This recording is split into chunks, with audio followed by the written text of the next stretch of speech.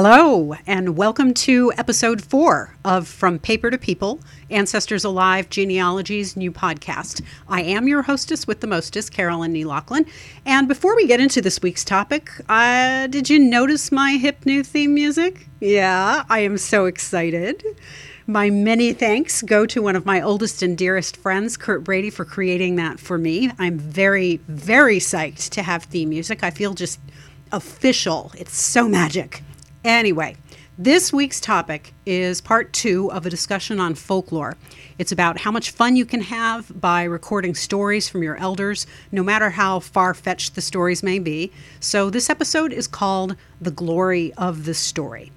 Now, last week's discussion was a lot about process. It was a lot about facts.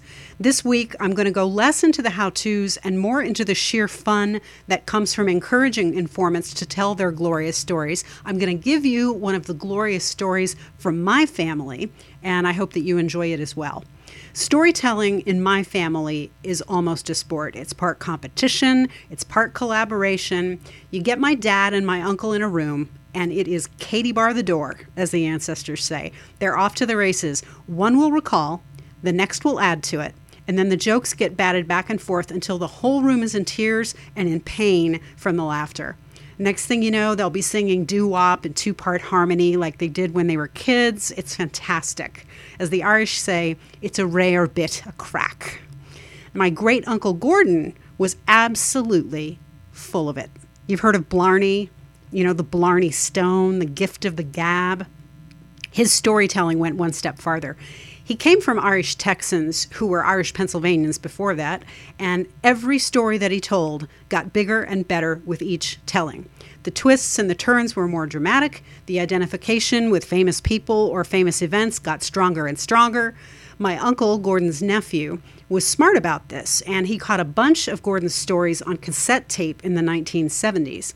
And then a few years ago, my dad transferred the recorded sessions to CD, so now we have them saved. Now, why is this important if I personally never knew Gordon? We lost touch with his kids and his grandkids because my family moved north and Gordon's family moved east at about the same time. But through the magic of DNA and my obsession with documentary research and my odd fearlessness or nosiness about calling up complete strangers and saying, hey, I think we're cousins, I have found all of Gordon's living descendants. They, in fact, never knew Gordon. He died of a heart attack relatively young, so they've never heard his voice. My uncle and my dad have made it possible for Gordon's descendants to know him, Blarney and all. I just have to edit those MP3 files down to sections, and then I can post them to FamilySearch. Because of my uncle's and my dad's forethought and care, the entire extended family can enjoy those recordings forever. Imagine how that feels. You think your grandfather is lost to you, and then someone whom you never even knew existed shows up on your virtual doorstep and says, here's your grandfather. And that's how all family items should be. Photos, recordings, facts, recollections. We are not owners of these things. We are merely temporary custodians, caretakers of stories and images and facts for all of our current relatives and for the generations yet to come. And this is so important in the work of genealogy and folklore.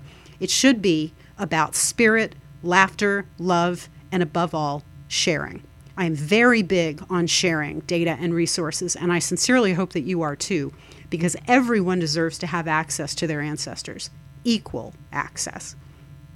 Last week, we discussed hunting for specific facts to start a tree. And while this week we're talking about pure storytelling, there is an important point that I want to make about storytelling and its incidental value in uncovering facts. One item from Gordon's memory, buried in layers of other stuff, was the fact that our ancestors, who came over from Ireland in 1830, came from Auchenlew Parish in County Derry, and that their home parish church was called St. Aidan's. Gordon recounted this to my uncle about 140 years after the family came over. 140 years. It's absolutely extraordinary. My uncle noted this in his handwritten tree. And my parents and I used that information as a guide when we went to Northern Ireland as a family back in 1982 because it was so specific. We figured there had to be something to it, and it was right. We ended up standing in the ruins of the church, St. Aidan's Church, where my third great aunt Sarah McLaughlin, was baptized in 1829. In that same year, we went to Northwest Pennsylvania and stumbled upon my third cousin, one time removed, a nun at the parish where the family settled upon arrival in the U.S. I didn't know she was my cousin. I just went up and knocked on the door of, I don't know, whatever that building is that priests live in, and I asked her for help finding my fourth great-grandfather's grave marker, only for her to tell me that she too was a McLaughlin. My third great-grandfather was brought over by two brothers. Together, they brought over two more brothers, and eventually, pretty much all of them brought over their parents. The ties that we established in Northwest Pennsylvania in 1982 led to more people finding me finding more people, and more data sharing between the two family groups. Decades later, I proved the connection with DNA and the related lore of all of these distant cousins found through the years. Their research and lore matched my family research and lore about the town of Limavady, which is near St. Aidan's Church. So yes, there is factual value in any folklore, as we discussed last week, but frequently you only find it in hindsight. And that's okay, because I want to discuss the joy of plain old storytelling without getting too hung up on facts. Those facts find their way to the surface in stories no matter what. Personally, I have a memory like a sieve. I constantly conflate facts, I misremember, I forget important stuff, and I big up the little things. In other words, I am an Irish American, and I am in my 50s. I have to rely on others to recall things correctly or to recall them at all, so I've started to record audio of my elders the same way that my uncle did with his Uncle Gordon. And the method is simple, and it's pretty much the same as in episode 3. You set up to record audio or video, you test your technology beforehand, ask permission, show up on time, get comfortable. If you want to revisit these specifics, I do invite you to re-listen to episode 3, Just the Facts, Ma'am. Ask open-ended questions about locations and events, and be prepared to take notes, just as you would be when you're seeking facts. But here, you're looking for stories, myths, tall tales. You want fluid storytelling from your informant or informants, and if there are names and facts in the story, note them down. Don't stop the flow. At most, ask, and was he your son, or whose wife was she, or whatever it is you need to keep that story straight for yourself. The point of this kind of interview is to get as solid a narrative as you can. You can listen to the recording later on after you've backed it up to the cloud or to an alternate drive, see episode 3, to nail down the names and the dates that you need for your tree. But to the greatest degree possible, stay out of your informant's way. One great way to approach a session is to ask about holidays or religious celebrations. What do you remember from your childhood Christmases? It's a great question. Another one is, what were your seders like in your parents' house? Guide your informant with names and facts that you know, or with the bits of stories that you've already heard. And ask about what the family ate or who came by the house, that sort of thing. You want to get your informant to describe all of the texture of the time and his life. Another approach is about daily life. Start with questions like, what is your earliest memory? That's a really cool place to start. What was it like living in your hometown? Your dad or your mom a good cook? What time did your parents get home from work? What sports and clubs were you involved in when you were in school? What did you want to be when you grew up? That's always a good one. And as your informant starts to talk, ask more questions that expand on the theme that you've chosen. You're looking for big picture here. If you already have a few stories, you know a little bit, indirectly ask your informant to talk about those. For instance, my dad and uncle lived in a small Texas town when they were young. My grandfather had died and my grandmother worked, so they spent a lot of their time together entertaining themselves. There are stories about going to the movies, about attempts to get them more involved at church, and all of the stories are absolutely hilarious. All I have to do is say, tell me something about living in Pecos, and I am sure to get great stories. Now, last week, I said I'd reveal the scandalous twists and turns of life in a small Texas town during the Depression, and I will not hold out on you any longer. Joda Pauline Pace was my father's mother's mother, my great-grandmother. She was born in Texas in 1898. She used to tell us how she remembered stories of Pancho Villa's raids from her childhood. That seems like forever ago, but it was in her living memory. And she only died in 1987? No, 1985. I was 20 years old. I have one particular story that she and my grandmother Agnes both used to tell, and I want to share it with you because it illustrates the value of recording stories just as they are. This story from and about Joda and Agnes reveals not only who Joda was, but also how she thought about the world. And you can't hope for anything better from a family story. Without this story, I would be missing an important side of my great-grandmother's character.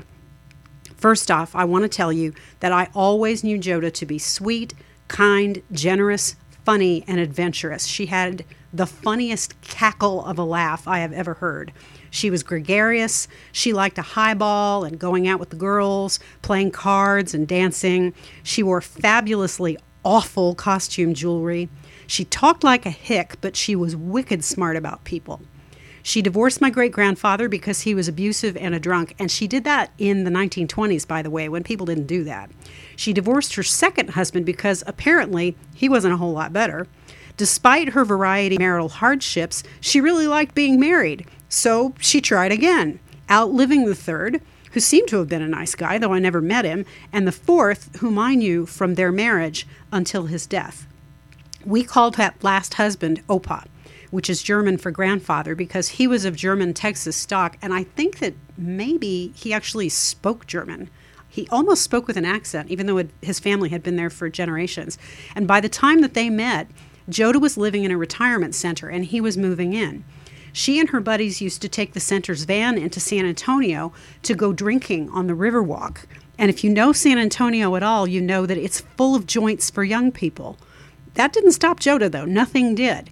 And as soon as she saw Opa across the rec room at the center, she turned to the other ladies in her crew and she said, "Don't touch him, he's mine." And she was right. He absolutely was.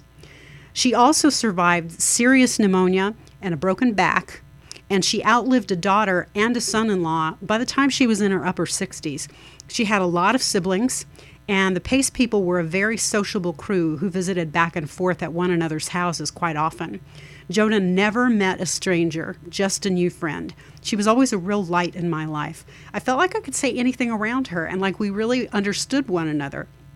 But there was a slightly darker side to her mischief. In the 1930s in West Texas, the Depression hit hard. My family had no money, everybody had to work, and everybody stuck together to make the most of things. Shortly before my grandfather McLaughlin died, Joda went to visit him and Agnes. My dad was a very little boy at the time. Joda noted that Agnes was wearing an old dress. She asked Agnes, "Doesn't Jimmy buy you any new dresses?" And I guess she wasn't satisfied with the answer because she took herself and Agnes off to a department store to get a new dress. Joda and Agnes each picked out a new dress or two. I don't really know the specifics. And then they went to pay at the cash stand. Joda said that this one was on her, so she made out a check and they left. Now back then, counter checks were literally counter checks. They were blank checks sitting at the cashier's counter, and you filled out your name, your bank's name, your account number, and the purchase amount. The department store and the bank took care of the rest of it. What Joda didn't tell the store, or my grandmother for that matter, was that she had no money. So she made up a name, and she made up a bank account number. She filled out the check and walked off with free dresses. According to Joda, some 20 years later, a department store detective showed up at her apartment. By this time, she'd remarried at least once, and she was living in Houston.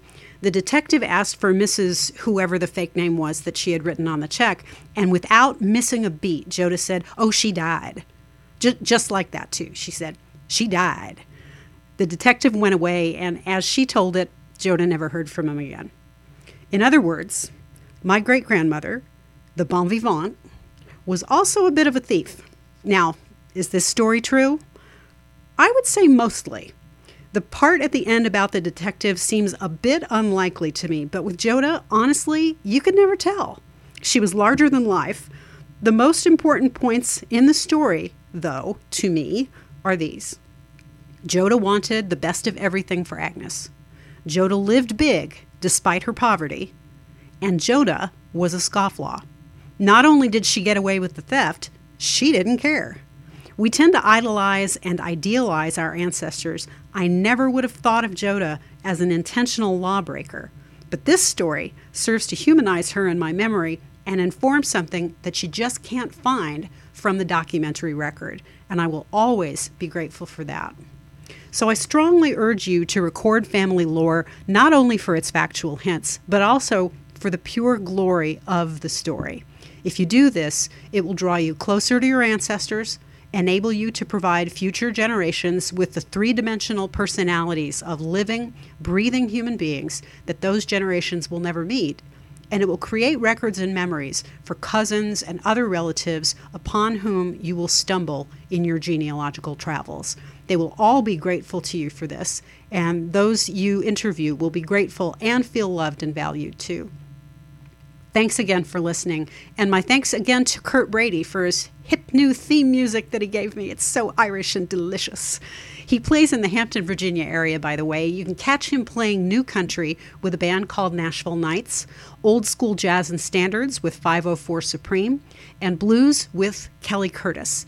And if you want him to create and record a theme for you, visit his website at cbradymusic.wixsite.com/cbrady or email him at curtisbrady@yahoo.com. As for me, I'm around, you know that.